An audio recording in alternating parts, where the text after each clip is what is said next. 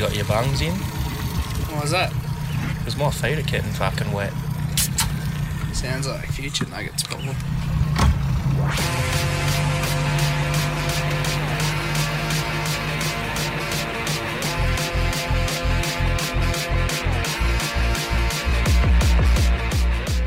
Welcome aboard another episode of One More Throw.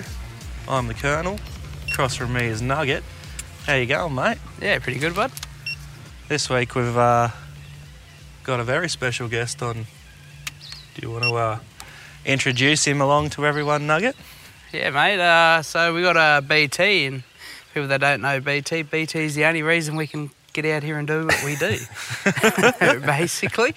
So how you going, mate? Mate, I am fantastic. So, look at that for a cast. Very nice. You going to talk about your first one? Well, straight in the trees, but not the tree by the waterline. It was about 14 foot in the air, I reckon. That was the tree behind the tree. You got Holy shit. Mate, this is fantastic. Bit different weather to what you're used to, eh? Yeah, actually, let's get straight into it. I've been planning this holiday for a while. We've got some friends up on the Tweed. Oh, there we go. All right. Some friends up on the Tweed who are taken off for an overseas trip. So we thought we'd come up and house sit their place for a couple of weeks. That type of thing gets me through winter because I struggle with the length of grey and cold that we get down in Mexico. We live just on the outskirts of Melbourne. And and like the last 3 years we haven't had a spring. We just had 8 months of winter. So looking forward to getting away this year. And then lo and behold, the day we take off, the forecast at home is 25, sunny, 26, always the way. sunny. It's always the way. For an entire week. Like we normally get a couple of days of nice weather and then the shit comes back in. But yeah, unreal. But nah, it's beautiful up here, man. I love this part of the country. So we had a couple of days in the mid-30s this week. Yeah. Beautiful days. Awesome. Spring's definitely here. Yeah. So this will be a bit different to what you're used to anyway, doing an old interview. Well, normally on the, behind the microphones there, mate, pushing the buttons and rather than being the one in front of the microphone, I started my career in radio in front of the microphone, but quickly realised that I got more enjoyment out of being behind it and, How old were you when you got into that? I started doing like community radio. Oh, another good cast. Hopefully you get one, mate. Yeah, it's a good spot. Started doing community radio stuff when I was about 15 years old. Like I always just loved listening to the radio as a kid. My dad's old transistor radio that he had from the army, I'd chuck under the pillow at night time, middle of the night, be awake, listening to the announcers, the music. Always fascinated by it. Did year 10 work experience at a radio station from Shepparton, sort of country Victoria. You bugger. There we go. Yeah, so year 10 and then did work experience and then went and did community radio, which is kind of where you start. Did that for 2 or 3 years. Oh, very good. And then still in high school, about 17, and got my first job, sort of at commercial radio, getting paid to do what I love. And that was behind the mic? Was that behind? Yeah, it started off being pushing buttons on, we get the footy broadcasts out of Melbourne every weekend from, I think it was like the 3AW radio station. And so I'd have to sit there and play the advertisements locally when Melbourne would go to advertisements. Yeah. Read out the local footy scores when they'd have a break at halftime and stuff. Read out the weather. So, yeah, it was like a real bit of enjoyment just kind of opening up the mic and just saying the weather. Did that for a couple of years and then opportunity come up to become like a nighttime announcer. Oh, okay. Doing a 6 till midnight shift, the Hot 10, the countdown every night. So, talking about that, so is that, how did you work out that wasn't for you? Just didn't... Yeah, it was about the time when, Big Brother started, those reality shows kind of started. And what I realised was that, because I was in country radio and, the goal was always to get to your metro type of stuff, your Melbournes, your Sydneys, the big sort of cities. I just kind of realised one day that to get anywhere as an announcer, you needed to be like a ex-Big Brother contestant or an ex-footy player or something like that. Yeah. And I was never a great announcer. I could tell the time, I could tell the temperature. We call those jocks time and temp jocks, you little bugger. Now give it a good flick. There we go. That's it. So, yeah, could tell the time and temp, no problems. that song was. Coming up after the break is this song, and but you don't get anywhere talking just doing that. So I started playing with the production. I love the little bits between the songs, and that fascinated me. Those little what we call sweepers and promos, and it's the imaging. So what that means is the promotional material for the station that plays between the songs and tells you what station you're listening to. And I just loved. So you love the jingles and that sort of stuff, and just the process of putting them together, and the creative outlet that you could have with that. And just I'd get off air at midnight, duck down to the production studio and spend 2 or 3 hours teaching myself how to make things. Yeah. And I found I was getting more of a kick out of hearing that stuff on air. I got a second hand there that got in the way then. It just, I got more of a kick out of hearing that stuff on air as opposed to listening back to myself talking on the radio. And sure enough, I'd spent about 5 or 6 years doing the announcing thing, got nowhere with it, started in production, and then within about a year of doing production, I was into a metro station, working in that. Well, it's like everything, They can't, you can't have the show without production. 100%, man. Like 100%. That's more important than the actual announcer, in my opinion. It is, and it's the nature of us audio guys. We're kind of real behind the scenes, working these little dark boxes, producing sounds that then go out on air that millions of people hear, but don't necessarily understand where it comes from. Yeah, that's it. And it supports the team. So yes, you've got your talent who are incredible at what they do. Talent on air, the face of shows, but then you've got these guys behind the shows who do all the bits that kind of support them and help make them sound great. Yeah. like us. Yeah, like you guys.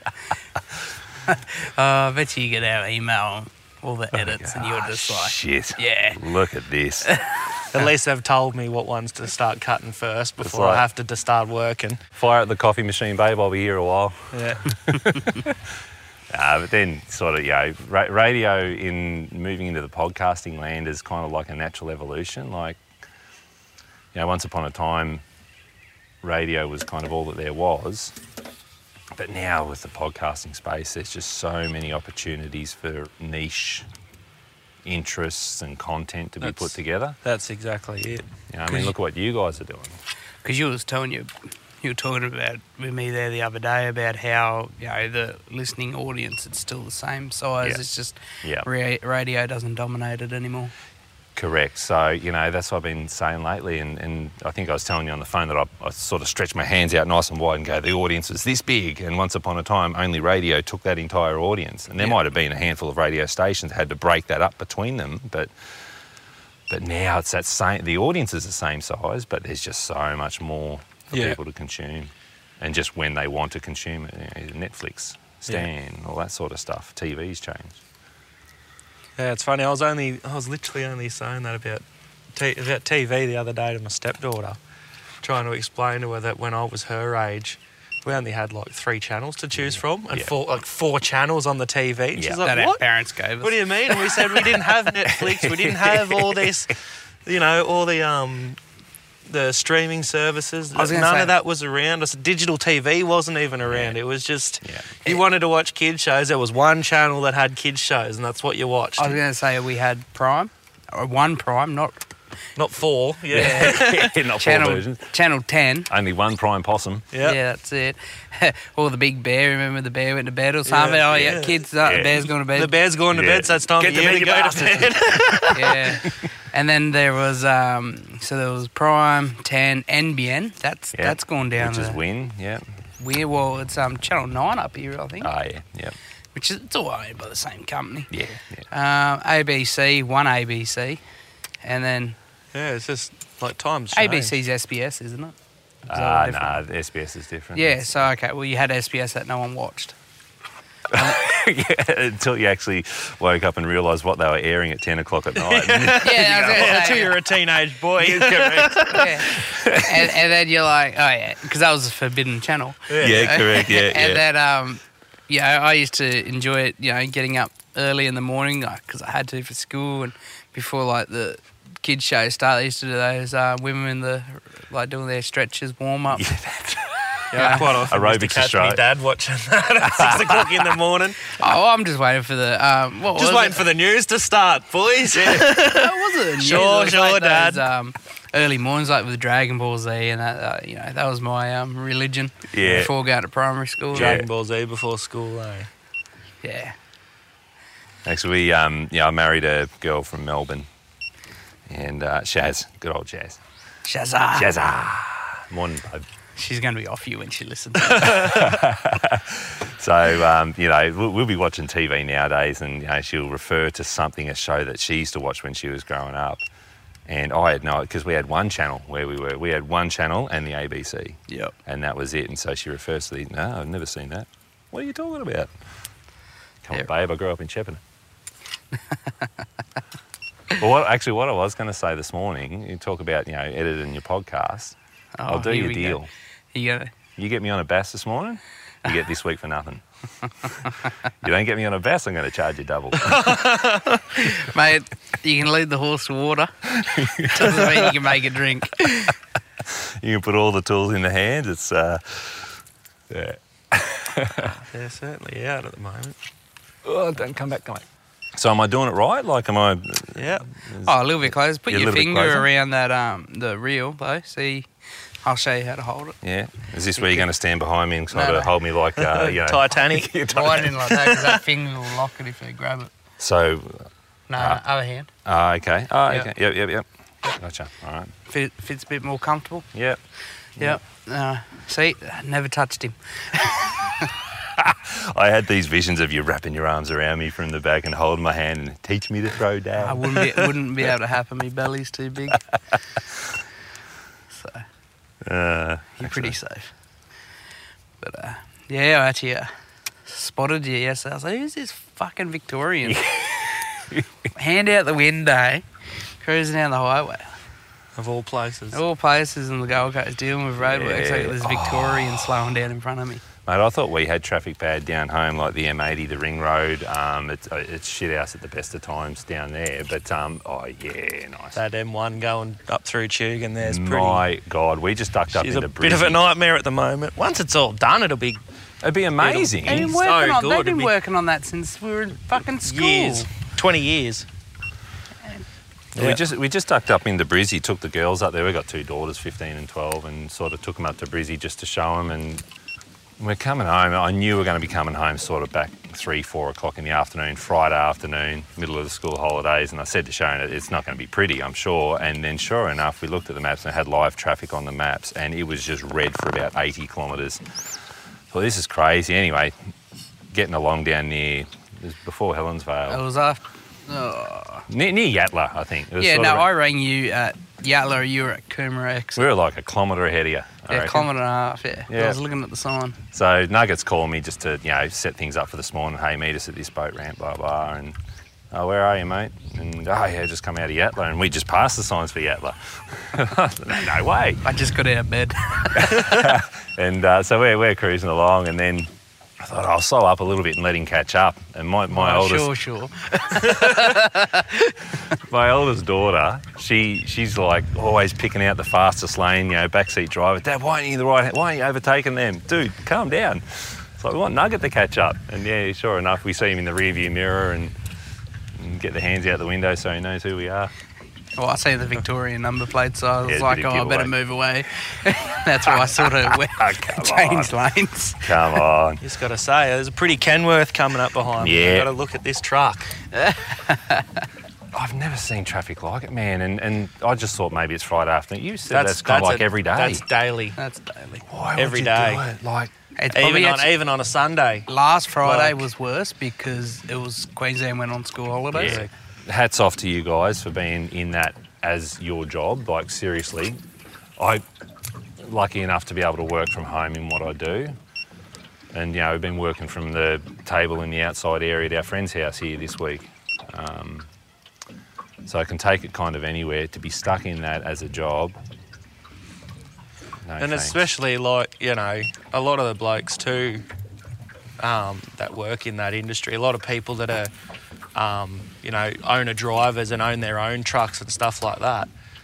you're sitting in that traffic, that's money down the drain. Yeah. You know what I mean?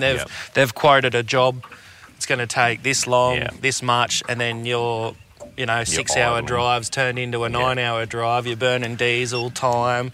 Yep. And, a lot of, especially those owner-operators, it really hurts them. It's us as well. We get paid by the kilometre. Well, then I was going to say, and a lot of drivers that work for companies too are on a kilometre rate. Oh, is that right? Yeah, so a lot of drivers. That's why I wasn't waiting for you. Yeah. So a lot of drivers, you're on 50 odd cents an hour a kilometre. So if you're not doing 100k an hour, and you're just potting along, that's your wage is going down too. So right, because when Nugget caught up to us and he sort of pulled up alongside, waved out the window, "G'day, how are you, mate?" And then he's gone off. I'm like, shit, I got to put the foot down now and catch up to him. I thought, he might just kind of hang out, we'll cruise along together. No, he was gone, man. That's it. Yeah. So I wasn't speeding. We'll just put no, you weren't speeding. You can't speed on that road, but in comparison, I walked away from you. You did, mate. You hooked in, and because we'd seen a couple of trucks on the way up that were, like a Don Watson, and there was a really nice champagne-coloured Mac. Yeah, and so I said to Nugget when we were first talking, I said, we're near these trucks, and when we were working out how far apart from each other we were. Got home, we start watching the footy and get a text like, rounded up those two and bag them up round Ballina. They're gone. No, I got them before Ballina. I think I got them at Byron Bay at the tunnel. They were hoofing too. So it didn't take me long. Nah. Friday, all the fuel economy and rules go out the window. But you guys, you live in those, don't you? That's your home. That's your home away from home. It is. Hats off to you. Pretty fortunate, yeah. Do you enjoy it? Like, you still enjoy doing that? Do you love getting behind the wheel and just kind of hitting the road for a couple of days, or? So it's a bit of it's a lifestyle. Like it's not for everyone. Yeah. It's a very selfish one. Like the missus doesn't like. I'd love to be home as well, but then I think I'd get home now after doing it. I'd miss it. Yeah. It's just somewhere different every day. Like it's been a big week, and it started off pretty long days, and where it was, I think it was one of the nights there. I woke up at Yelgan and I was that tired, like I didn't know where I was, what I had on. Yeah. I was just like, had that 10 seconds of, oh shit, what am I doing this morning? Yeah. And then I realised, I got this on. Yeah. I've still got to go through peak time traffic. Yeah. So no, it certainly is a lifestyle. And you're similar to Colonel, like with what you do, mate. I mean, through the podcast, I know you haul the mud. But I'm what we call a mud carter. Okay. So I mainly drive. I work in a quarry, so I drive between driving trucks, truck and dogs mainly. Yep. Heavy machine operations, excavators, loaders, that sort of stuff. All the big toys. Producing material for customers, all that sort of stuff. Yep. So I'm pretty lucky in the sense that I get to be home every night. Yeah, right. But yeah, like I said, it's long days. Yeah. Yeah, like you're on the road constantly. Like even just yesterday alone was a 13-hour shift. Yeah, that's huge. And I'm still home. But do the rules apply to you like they do to Nugget in terms of how many hours you can be behind the wheel in any given 24-hour period? So if you go over 100 km, because they do. Yeah, so what happens is they work off a 100-kilometre radius from where your truck is based. Yep.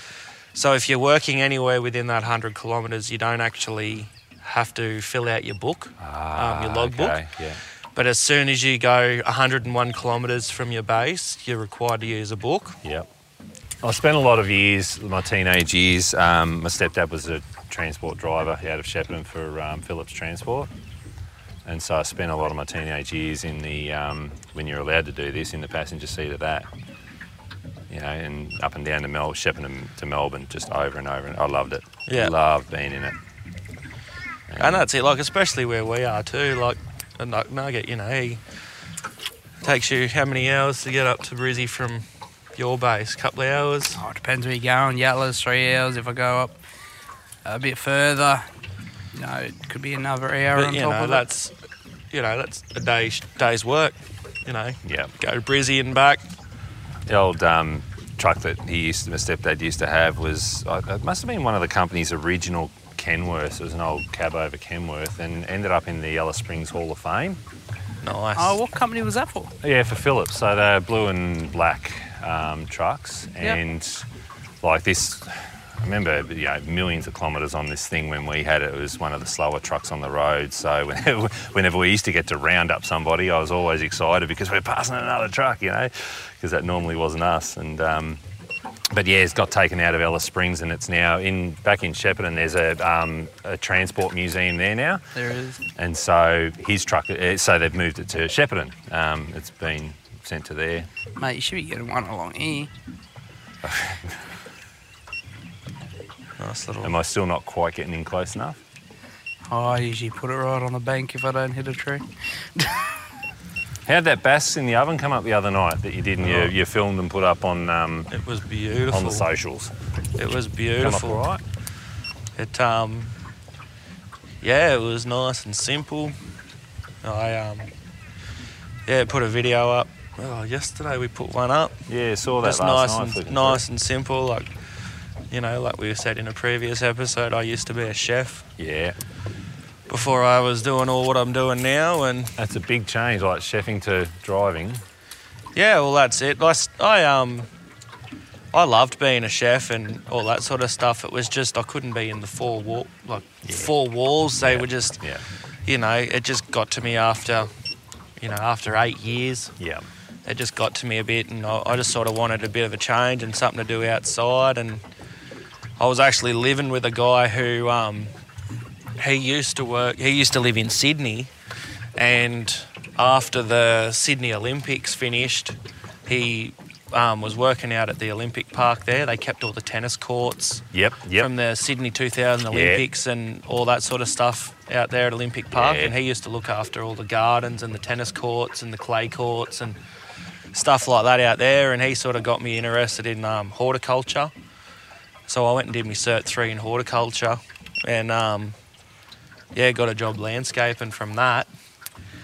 And then through my landscaping job, it just got to a point in time where the company I work for, they sort of said, we need a truck driver. Is anyone interested? Yeah. And me being the fat bastard I am, I said, well, I don't want to be pushing wheelbarrows all day, every day. I said, I'll go get my truck licence. Yeah. So I went and got a medium rigid licence, and then it just went from there. Yeah, like I said, I'm very lucky in the sense I get to stay home. I'm at home out of a night, but my partner works nights, so it's sort of... I'll happily start work at 2, 3 o'clock in the morning. Yeah. I just got to be home by 6 at night so she can go to work. But, and that's what works for us and our family. And well, I was going to say hats off to your partners too. I mean, work all week the way that you do and away and... then out here every Saturday morning capturing this. I mean, going back to the podcasting thing, a lot of people just think, I can do a podcast, I'll just buy it, because the equipment is so readily available and the equipment quality is incredible for the dollar price, compared to what it used to be and the money that you'd have to put in to capture amazing audio. But so everyone thinks, I can just go down a shop, buy this gear, start talking, I've got a podcast type of thing. But it takes commitment. Like the energy, commitment. Every Saturday you guys are out here, but it's not just you guys, it is the wives at home allowing you to do this and not get shitty. Well, I don't know, they might get shitty. like we've said on previous episodes, like we're both, they'll both really get big heads after we say it, but no, we are very lucky in the sense, like I've got an almost 2-year-old. Yeah. We learnt that last week. I won't say 21 months.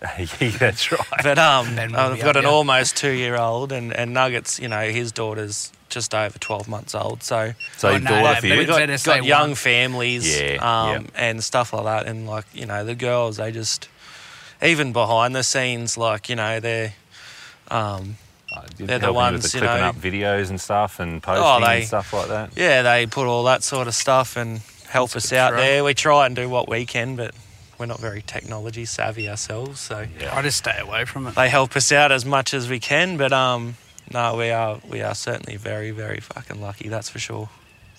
And But it's showing the appreciation, and particularly letting your kids see that you show the appreciation as they grow up as well. Because, we've got daughters, so 15 and 12, so being there with the young ones. But something I learnt years ago, and is, as those daughters grow up and you want them to be kind of looked after later in life, and, because it's bloody scary, man. Like, my biggest concern is what are the girls going to end up with? Yeah. In terms of partners and that sort of stuff. That's it. But if you're there sort of showing your wives the respect and the love, the kids are going to grow up seeing that and expect that that's normal. And yeah, that's exactly it. And you can only lead, you can only literally lead by example. Correct. So Nugget's taken my rod here because I'm not getting anything, and at this stage, no, I think what he's worried about, he's going to get charged double for this week's editing, so he's just taking the rod to try and get me on something. No, he's it's a good little pocket there under those trees. It is it? That's a good spot. That's sort of the territory they sort of like, that nice and sort of shady. And with that little inlet as well. Yeah, that's, it's protected. Yep. Bass and that are very ambush fish sort of thing, so they'll hide in the shadows and overcasts and trees and that. Yeah, they'll hide in the shade and then they just go, yeah. So they are aggressive in terms of they'll just have a crack. They don't kind of suss things out, think about it. They'll just go bang. Yeah, if they want it, they'll just swallow it. Yeah, there mustn't be any around here. They yes and no. They can be off it. Like if the barometers changes and drops, they will shut down. Oh yeah. They've sort of got to be in the mood for it, so that they're feeding like the early morning, late afternoon.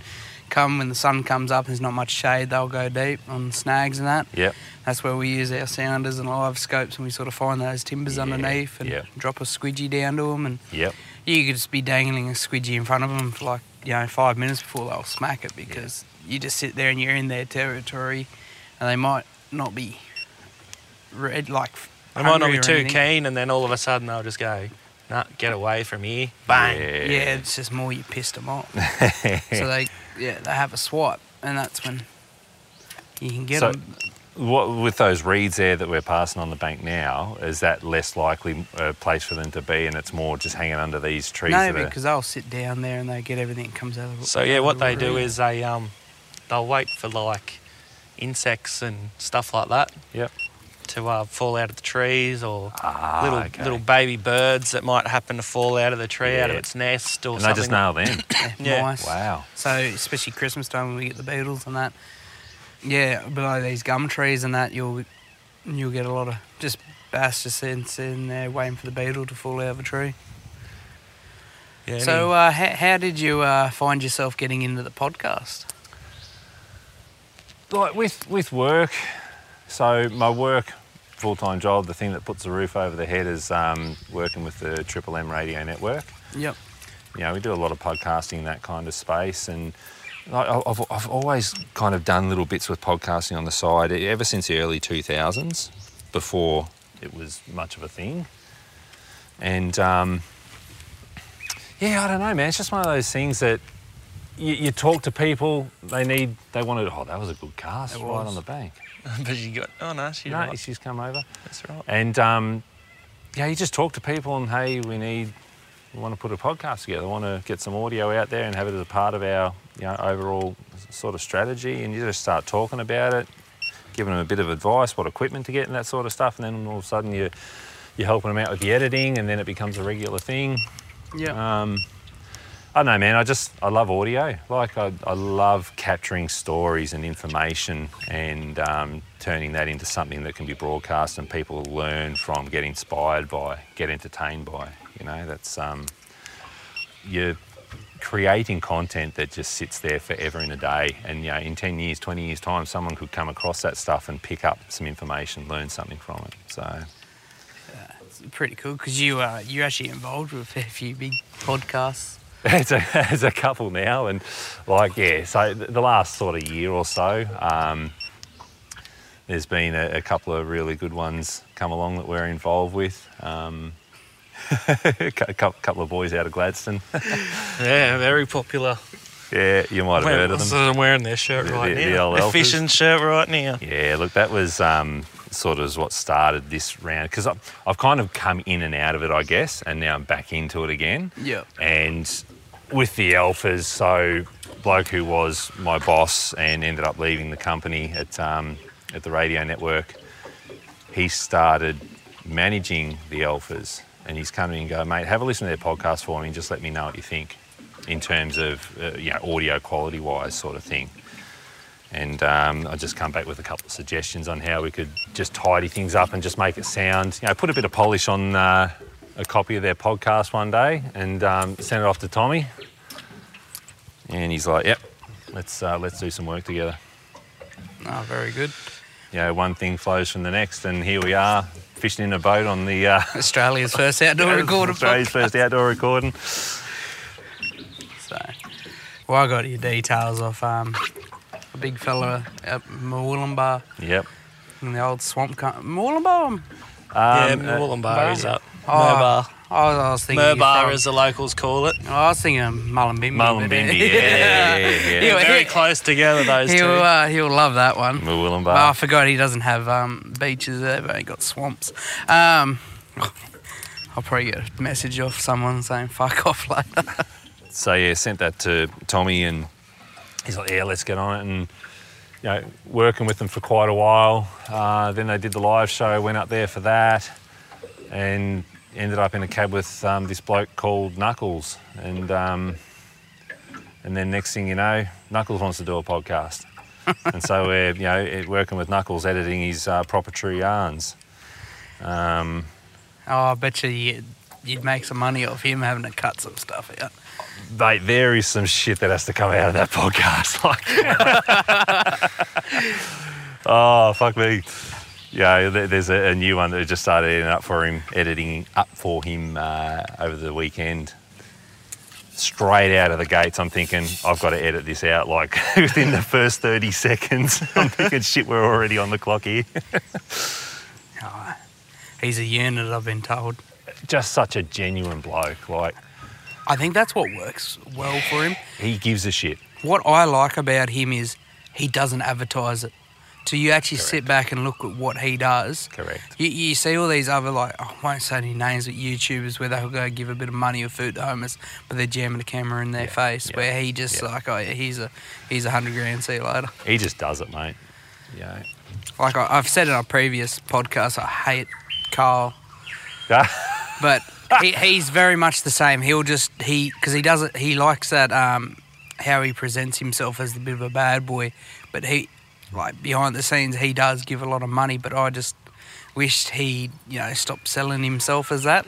Did I tell you in one of our chats that last weekend Sharon and I went up to a wedding in Sydney, and it was actually Kyle Sanderland's swingers old party penthouse. Yeah, that's where the wedding was held. It's now a venue. Yeah, but they could take all the hooks. They could take all the hooks out of the ceiling. But then you could hang decorations and that. But I think the best part was all the old stripper poles are still in the middle of the tables. There was a round table in the middle of the room with this big chunk of a hole in it, and we're looking at that going, I wonder what that's for. And then we've looked up at the ceiling going, right. Yeah. It had Austin Powers vibes, that joint. Oh, it's he's Have you seen anything lately? They're up for like a $200 million contract or something for a 10-year contract. What's that for? To lock them in for the next 10 years. So for Kyle and Jackie O, I think they're out of contract at the end of next year, so they're in negotiations and talks now. Oh yeah, because $200 million isn't enough. $200 million for 10 years. So what that equates to is $100 million each for 10 years. So $10 million. Man, that's huge. Adds up, doesn't it? Just for talking shit. Play a few songs. Well, look at the unemployed, what they just scored. That's incredible, just for podcasts in Australia. And it's only just taken off here, really. Well, this is the thing, and this just blows my mind as what's there, but it just proves that there's an audience for everything, right? And, some of these podcasts that you hear and they've cracked a deal and they've been signed by your Spotifys, to be exclusively on that platform, here's a chunk of money, yada-da. And you listen to it and what's in this? Everyone has something that they'll enjoy, and you're not necessarily going to enjoy the stuff that's had money thrown behind it, so you do question it. But man, there's an audience there for it, and if there's an audience, there's, That's it. There's money potential. in it. Potential, absolutely. And that's like us, like Nugget just rang me one day and said, this is my idea. Yep. You want to get involved, and, here we are, a couple of months down the track and slowly starting to get it all coming together. But again, it takes commitment and energy. You've got to, you can't just expect everything's going to be... I tell you what, though, I think straight off the bat, honky-dory, like, we're going to be... Yeah. I know... No. You can't be in it for the money and stuff like that. You cannot come into this space. We're just having a bit of a catch-up, having a bit of a fish and catching some dinner, You cannot come into this space thinking you're going to... Having a good time while we do it. Get money. It's something that, if it works, it will come. That's a bonus. That's a bonus. You do it, you do it for yourself. And what we found too is, like with us especially, we get viewers from overseas. So, it's people listening to Australian fishing. And that's what, we love about it. It's being out in this bit of nature with all the birds and... What was that, BT? Sorry, Colonel. I've just piffed the lure on the absolute opposite side of the boat from where it's meant to be going. Mate, you say about that, you don't know where your listeners are going to come from. Early 2000s, beginning of YouTube, I started filming myself doing what I do with audio editing. And I put myself up there. I didn't really think about the name. I called myself the prod guy on YouTube. YouTube, right? So if you put in the prod guy on YouTube, you find these videos of me talking through the process of editing and creating sounds, right? I was getting contact from people from Mexico, America, bloody Russia, Germany, just people asking questions. It was insane. Yeah, it's crazy. One of the guys that hit me on the shoulder, he was from Germany, and he's got, I've got this idea. I love radio imaging. I want to start a company that, does it. And now he's got one of the leading companies in the world that produces stuff for radio networks worldwide. Yeah. It's just, I got a real kick out of communicating with people. Like, I love sharing information. Never be afraid to give someone a leg up and a bit of, chop out with, something that you know. Yeah. And just sharing that information. Then people go away and then they start commenting on your page for others to see, to know that, hey, you're actually a genuine person, you want to help, and it's nice. It's like a little pat on the back. But you're not, doing it for that. Yeah. Mate, there's no fish in the boat. What's going on? Mate, I said, you lead a horse to water. Like, there's that many snags around here, you should be doing something. What's the go, mate? No pressure. Well, Mum and Dad's, new neighbour down the road there. He's from Victoria as well, and we call him Donuts. Yeah. He's bad luck. I was a little bit worried. I said to the missus last night, I'm a bit worried having a Victorian on the boat. Was it like having a banana on the boat or something, is it? Yeah, basically. Having some citrus. That's a good name for you, is bananas. Bananas, but what you don't realise, I'm actually sabotaging these cars so I get paid double at the end of this month. Oh, no. So BT could be donuts this week. Because me and Dan's like, we won't fish, we'll just let BT go. And... Oh, no. I want to see a fish.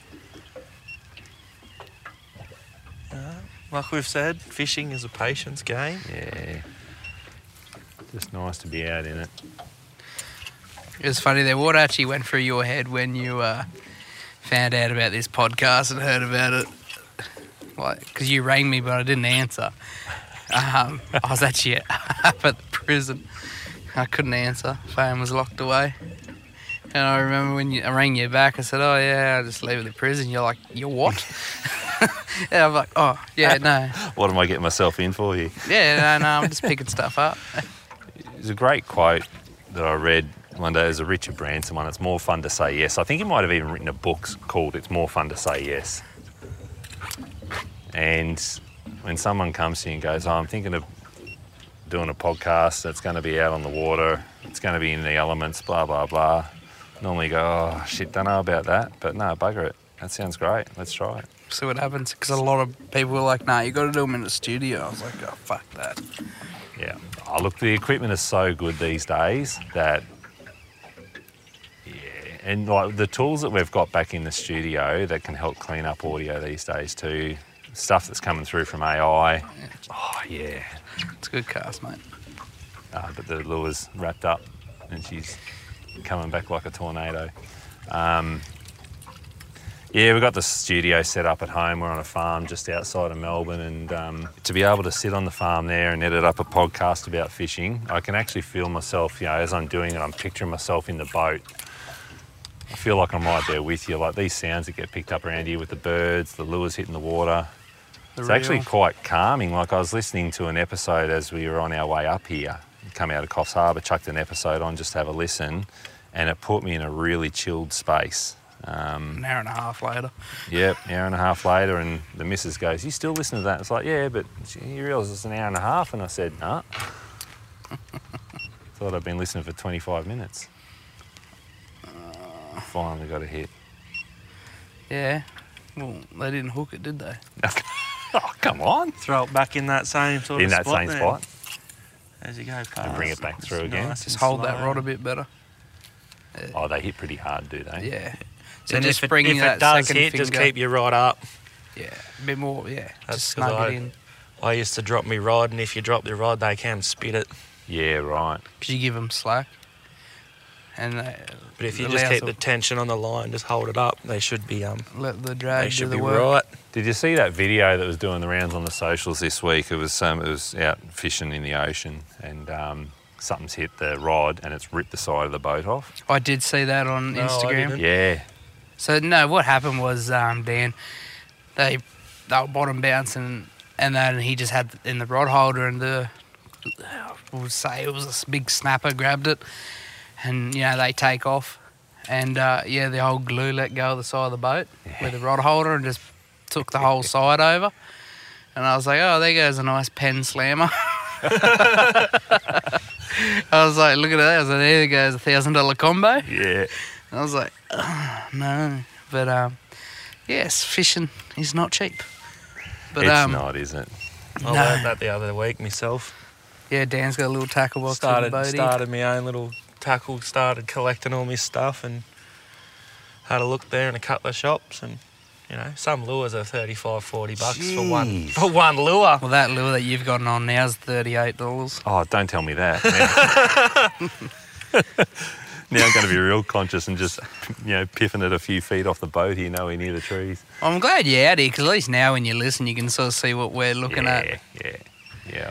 But a lot of blokes who like it, we get messages that they use their imagination sort of thing, and it distracted them what they're doing, like they're not thinking about work sort of thing. Yeah. Well, they are, but they're not, worried about just taken away to another place for, as we know, a lot of guys who listen to this are drivers, they're on the highway, and just to, erase an hour and a half of a trip, it helps. But talking about, because you don't do a lot of fishing, do you? What does a podcast radio editor do in his spare time? For me, I love flying. Yeah, that was a good cast. That was a good cast. It deserves a fish. Yeah, you got to tell us what it's called exactly, because I explained it to Dan, and I said Nugget tried to explain it to me last week. And what I said to Dan was he straps a pedestal fan to his back and jumps off a cliff. Pedestal And I said, so like a jetpack? And he goes, no. Like a natural fan. And I said, what? So like a hovercraft? And he said, no. I said, right. So we've got to ask him what exactly. And then I showed him the video this morning. I said, see, a pedestal fan. And then he showed me a video this morning. I said, well, that looks like a gyrocopter. But I said, it's not a gyrocopter. I said, it's something completely different. What we call these machines are powered paragliders. Which this is the cheapest and I reckon the safest form of aviation. I don't know. I don't. Yeah. I'm watching. No cab in that. I was going to look at that. I'm watching the video. I've skydived and I've jumped out of planes before, and so you're a dickhead. Like, I'm not. I look at that, sit there going, I don't really want to fall out of it. That's for sure. Do you go up with a parachute? Yeah, well, the parachute's already flying. Yeah, before I you even realise leave the that, ground. but I'm just saying if that motor it's cut, a spare. yeah, No. like if that no, like you wearing one, because if that motor cuts out, you're fucked. Yeah, correct. So powered paragliding, you do have a parachute. You've got a motor strapped to your back. It's like about a 185cc motor with a propeller tube. So basically, my whippersnipper. Yeah, actually, the next door calls me the mosquito when I fly over. It sounds like a little mosquito through the air. It is like starting the whippersnipper. Actually, every time I start the whippersnipper, I think, it's, I can smell the two-stroke, and it sounds like I'm firing up the motor. Wing is attached to you, and you basically sort of pull the wings laid out behind you. You're holding onto all the lines, and then you walk yourself forward and into the wind. The wing will come up and sort of sit up above you, and when it's nice and steady, you hit the throttle and off you go. So you're running, but then all of a sudden, the minute you hit the throttle, kind of the weight of everything, the 30-odd kilos on your back is just kind of lifted, the wing's taking the weight, and your feet are just kind of keeping you guided, and then you're up in the air once you get... So you take off from flat ground, or you... With the motors, we can. It's not like them ones where they run and jump off the side of the cliffs, are they? Correct. So that's free flying without the motor, and you need a cliff to jump off, and then you've got to go catch thermals. So you need to fly in the middle of the daytime when it's hot and you've got hot columns of air shooting up from the ground, because those things are constantly gliding down, and then you hit a thermal. It's like being on an elevator, and then up you go, and then you fly along, and you're coming down till you find the next thermal. With us, we don't fly in the thermals. It's because they're really hard. Like when you hit some of the edges of those thermals, you imagine a column of air shooting up, and you hit that, and then bang, and you're getting thrown around, and your wing can collapse and stuff. So we fly first couple of hours of the day, last couple of hours of the day when everything's settled down. Whereas they're more middle of the day. They have to be middle of the day, otherwise they won't stay in the air. They won't stay in the air. But for us, we just squeeze the throttle and we stay in the air. I'm getting a little bit worried here. I might have to take the rod off you. I think you might, mate. Yeah, I might have to swap. Dan might have to steer the boat, just keep it in the gear it's in, and we'll... Show me how it's done. I'll tell you about this. You can go back to my seat. I'm going to grab my coffee. I'll tell you about this flying. Sounds good. So yeah, powered paragliding it's called, and the beauty of it is your wing is already flying before you even leave the ground. Yeah. And so if your motor does cut out or you run out of petrol, you just glide to the ground. Yeah. Yeah, because I've seen you don't see it too much around here, obviously, because you want them cliffs sort of like near the ocean kind of thing. But a few years ago I did a job in Ballina. Just have to go back there, down on underwater log there. Did a job in Ballina a couple of years ago there, and after we'd knock off work of an afternoon, we quite often would go around checking out the area, all that sort of stuff, and we went up there between Ballina and Byron up there, Lennox Head there. Perfect spot, They were all... everyone was just... it would have been half a dozen people. So there's a school there. It's a mate of mine, a bloke called Polly, who ran a school out of there, teaching people how to fly these things out of Ballina. It was just amazing to watch them, eh? Yeah. It's amazing to be in them. No, it's not. The beauty with them, you can, pack these things up into the car. Yeah. It's right in the back of the ute, take it wherever you want. We did a trip around Australia with the kids a couple of years ago. Between a couple of COVID lockdowns, we were lucky enough to get out and had it in the back of the ute with us. So wherever we pull up, I could get this thing out of the back of the ute and just go flying in some amazing locations. Like places where people would not have set foot before. And especially like when all that lockdown stuff was on, like people needed that. Like, especially, like, we were pretty lucky in New South Wales, but, like, you guys in Victoria had a lot more restrictions than what we had up here, and, like, people need that for their mental health. Well, yeah, but thing with it, like, we were so lucky where we lived on the farm. Even though we were considered metropolitan Melbourne, we're on a property, but we were still in all the lockdown restrictions. Yep. However... had lots of friends, work colleagues that were living in the middle of town in single-bedroom apartments, weren't even allowed to leave those apartments. Yeah. So, myself and my family in lockdowns, but we were so lucky that we had the farm to be able to get out, walk around, and and do that stuff, and I could even, launch off the property and just go for a little bit of a fly. So absolutely blessed. So what do you guys size do you call a farm down there in Melbourne? Oh, we're on 20 acres, so it's a hobby farm thing. We've got 20 sheep to keep the grass down. That's about it. Yeah. Yeah, no, these poor buggers that couldn't get out, you just cannot imagine what it's done for them and did to them during it. Yeah, well, that was it. Like, I think we had a couple of pretty hectic sort of restrictions, but like going shopping and stuff, only one person in the house can go shopping. Mm-hmm.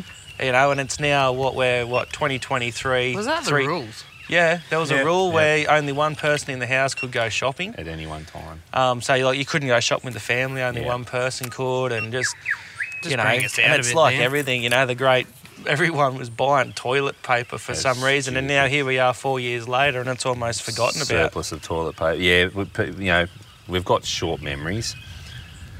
I haven't fucking forgotten because it was the best times to be driving on the road because no one was on the road. I was going to say it the would've been highways incredible. were pretty quiet, eh? What I did love about it was the kids were home from school for, like, my eldest missed out on her final year of primary school and her first year of high school because it was all done at home. Yeah, I was my stepdaughter, same thing. She started kindergarten, and she was in school for a month, and then the schools all closed down. She had 6 months off. Yeah, and then that's bringing on a whole set of other problems with kids who There had... you go, BT. There There you you go, go. This, BT, mate, see, quick. grab it. Come on. Take this, mate. So see how I'm holding it? Right. There you go, bros. Keep the rod up. I'll get the scoop for you. This is I good. told you, Just keep it up. you Keep can it up. lead a horse. Bring it around here. You can lead a horse to water. It's a good size one too, mate. Goodie. Very nice. Oh, yeah, good work, man. Free podcast this week. Oh, very good, Great mate. job. That's good. a good fish. Yeah, do you want to just release that bow Yeah, on, mate? so what am I doing? Just Click Release that over. bail clicking arm on that. over. Yep. Righto. Very nice, BT. So that's an Australian bass. G'day, tiger. So, yeah, they got no TC, just straight in and... Yeah, but you still got to wash those hooks from that. Yeah, yep. That's a nice fat one, Nugget. Let's get this I'll out. show you how easy they rip out. So, because they, when you drop your rod, it loosens up and then they can just go. Oh, wow, yeah, right. So, So that's sort of keeper size, yeah? we'll get the scales, we'll get the beetle out. So are they territorial where that'll be the only one in that sort of... No, I've pulled 4 out from Is the that same right? one. Okay.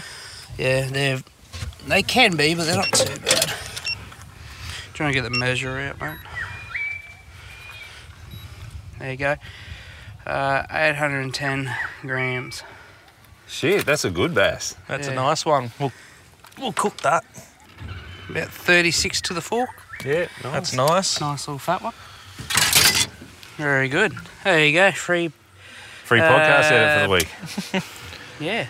So just step forward, like back a bit. Well, yeah, where's this live bait tank you got? That's in there. That's where we keep the keepers. Yep. And, back here where I am at the back of the boat, your bait tank. Right, okay. Yeah, he's not very happy, but I wouldn't be either knowing where I'm headed. So that's how it's done. yeah. Oh, we'll keep motoring. Mate, congratulations. That Very was nice. Another week of Catching a fish. catching a fish. And I can go back to steering the boat and that's sort of how it's done, people.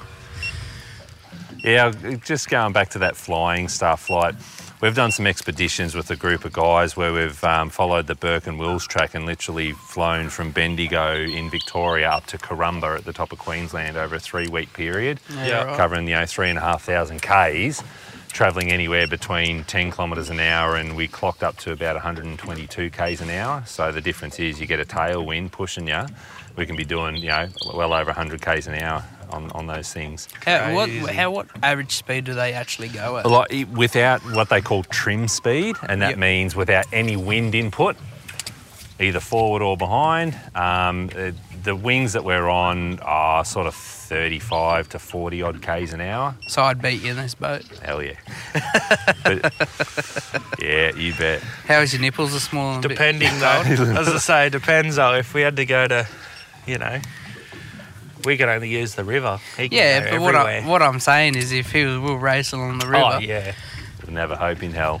But, you know, because we can get up there and fly in a dead straight line, like the family will jump in the car and drive somewhere. It takes them an hour and 15 minutes. I can be in the air for an hour and beat them, sort of thing. So tell me something, like my whippersnipper, I usually get a tank for a roll of cord. Yep. What's the fuel economy on those things? Like how long can you stay up in the air for? Yeah, it's we get about 6 litres per hour. And the tanks are around, actually 4 to 6 litres per hour, depends on how hard you're flying them. And by that I mean if you're throwing it around and you're diving down and then going back up again and your fuel economy shot. If you're just cruising, you can get around 4.5 litres per hour, and the tanks are about 12 litre tanks. But then people, couple of hours of flying. Couple of hours, yeah. I've done up to 3 hours of flying, but at the end of that, like I've landed once. You're pretty stuffed by the Absolutely end, stuffed. So I tried to fly from my place just north of Melbourne up to Shepparton, where my folks are, and the first time I tried it, I'd been in the air for 3 hours, and I ran out of petrol about 5 kilometres short of where I was meant to land. So you had to fucking guide So I just came down, landed in a paddock. So as you're flying along, you're always looking for a clear space so that if things turn to shit, you know where you're going to land. So that's one decision taken out of your mind. And then you've got to confirm which direction the wind is in. So you're looking down to see if trees moving or water ripples on a dam to pick your wind direction, because you need to land into the wind. So you need to land into the wind to help slow it up, because if you land with the wind behind you, 35 k's an hour plus whatever that wind is doing behind you, you're doing 45, 50 k's an hour. When you hit the ground, you're going in. Can you like go with the wind to the paddock and then quickly turn around and land? You need a bit of height. If you try and turn too low to the ground, then you just drill yourself into the ground. Yeah. So you've really got to pick that, and sometimes that can take, if the winds are, that can take a little bit of time to work out. So that's why as you're flying along, you're constantly looking for an open, safe paddock. Yeah. If there's a single cow in that paddock, you don't go anywhere near it, because chances are it hasn't got teats. It's got a fair set of testes on it, and that bastard will come for you, right? So you don't land in a paddock with one bloody bull in it. Horses we stick away from. But yeah, that takes that decision out, and you just come down, you land, you put it in, and it's fine. I've run out of petrol, I've had it break down on me in the sky, various things. So I'd been in the air on this trip for 3 hours, and probably about an hour and a half into the trip, I was busting for a piss.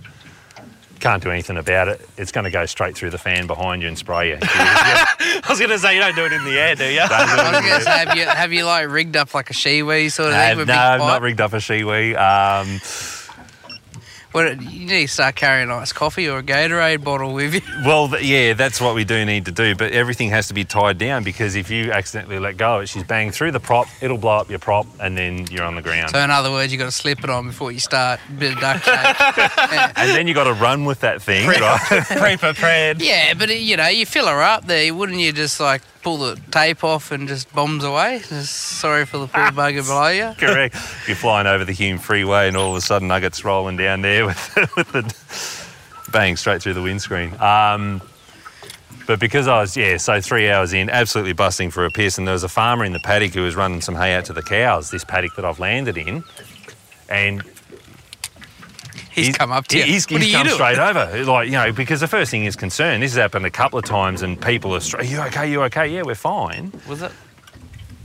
But, he's come over, and I said, mate, I'll talk to you in a minute. Can I just piss in your paddock? And the cows are all coming up, and then they start, starting to chew your wing, because they're such inquisitive creatures. Yeah. So it was, do I go and take a piss or wrap my wing up quickly before the cows start chewing on it? Yeah. Just try to put one around that snag there, mate. Yeah, just in there. Yep. Yeah, don't be scared. We can always go in and retrieve it. Yeah, cool. Yeah, we've had some incredible expeditions where we'll just be flying along, because we're going for distance. Like normally you take off, fly around for an hour and a half, and then come back and land at the same place. But when we go on expeditions, you'll take off in the morning and you just be flying along. So we're flying on these roads out the back of Queensland and stuff. We've got a support crew following us on the ground. But then when it's time to land at the end of the day, we just look for a vacant spot on the side of the road. We roll out the swags there, sleep, get up the next morning, launch, and away we go again. And you were saying before, Colonel, I mean, you've done skydiving. I would never, never do that stuff. You probably say that, but then I've seen some of the planes that these guys go up in, and I think, you know, it's probably safer to jump out of the bloody thing. Yeah, exactly, to get out. Well, that's the thing. You don't jump out. It's more of a roll. You roll out. But it's more of a roll. But I did mine, I think, that's a good throw. it was either my 16th birthday or my 18th birthday. I can't remember, but I did it in Coffs Harbour. And did 10,000 feet. Yeah. And it was, you know, you don't let things cross your mind. I actually know someone who went skydiving and the parachute failed. But they survived it. They were in hospital for a very, very long time. But, yeah, when I did it, I was obviously tandem. I don't do solo. You can't do solo unless you're qualified. That's a fucking good throw. And you're doing over 200k an hour when you come out. When you're doing your free fall, you're going at about 220k an hour. And then they do that for about 30, 40 seconds, and then they sort of taps you on the shoulder, sort of let you know I'm about to pull the cord. Yep.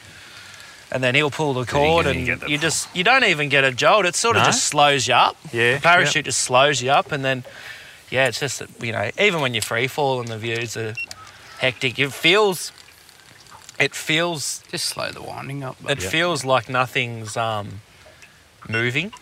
That's the weirdest part. Like you're doing over in the free fall or in in the free fall. Like you're doing, you know, maximum velocity of humanly possible of falling with the gravity, but it feels like you're just floating in the air, and it's real hard to explain it.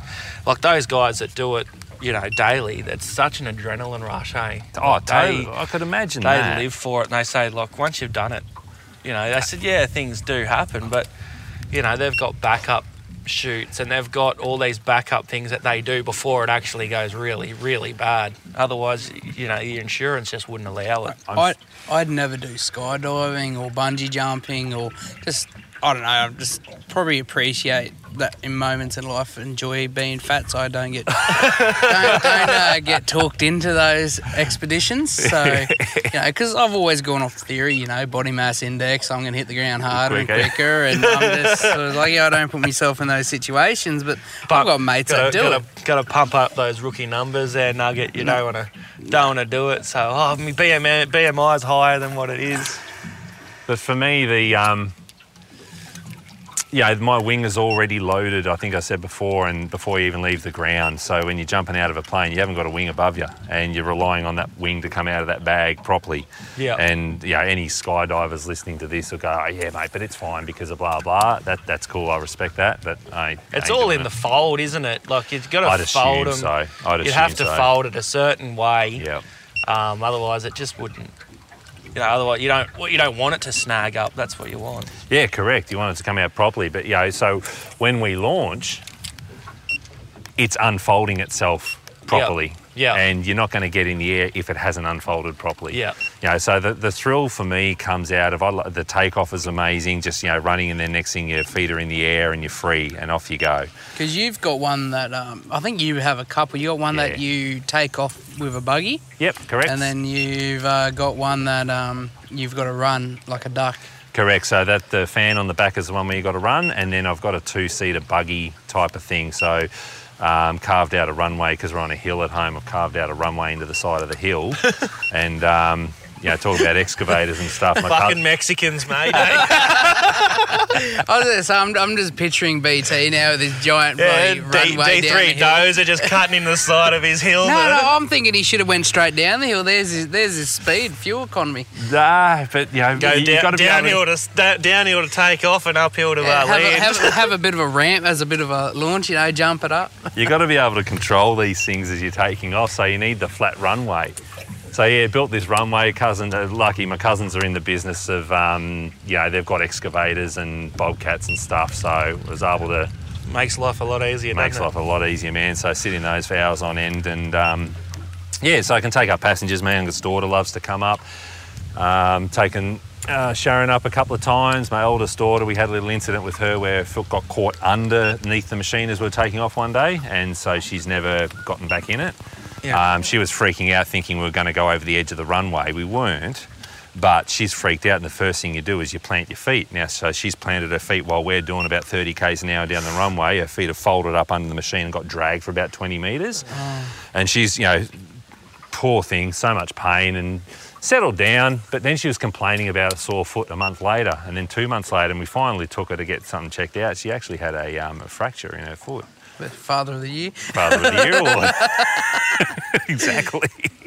Because I can see one of your kids there yesterday at the car waving to me. That was Meggie. That was the eldest. Oh, right. So she's, she won't go in it, but Priya, the youngest, mate, she loves it. We've gone up and she's had the experience where when you get the puffy clouds and they're in low, because I've got a ceiling at home, I can't go over 2,500 feet because of all the air traffic coming into Melbourne. Okay. Right? So, but when the little puffies are in nice and low, you can actually get up and fly just above the puffy clouds and in between them and that sort of stuff. It feels like 40,000 feet. It does, because you got the clouds below you. Yeah.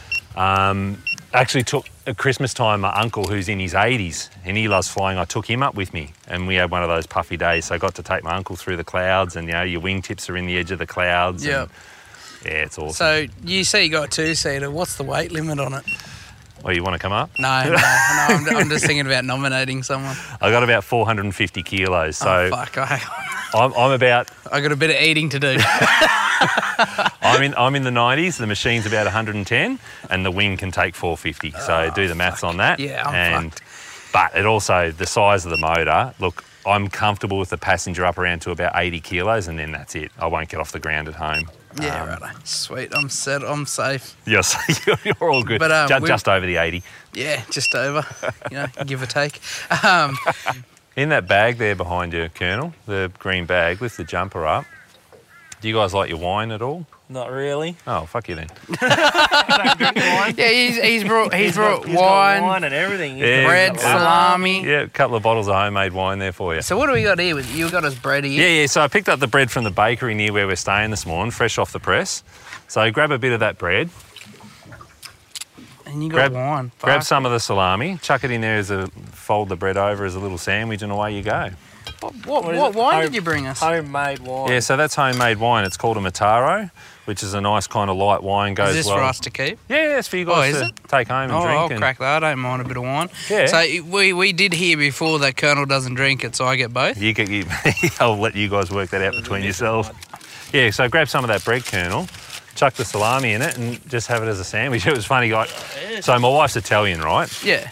And this is where making wine and salami comes from, is just being involved with that. My neighbour's Italian. I love it. So that salami's all homemade, isn't it? All homemade, mate. There's bugger all ingredients in it. I tried a bit this morning when you first jumped on the boat and it tastes good. So yeah, with that, it's just pork, a little bit of pepper paste, some fennel, some chilli flakes, and the salt as well. You got to stick a bunch of salt in it for curing. See, I hate salt. Yeah, but you don't taste it. It's there for a purpose. I like it like that when you can't taste it. But people just go overboard. My nan was bad for it. Looked like a snowfield on a plate.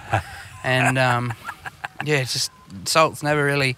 Even chicken salt. I love KFC chips, so I'm not one that orders extra salt that people get. And it's just. We're extra salters. Oh, it is? Yeah. See, the girls love it. Oops. It's all right.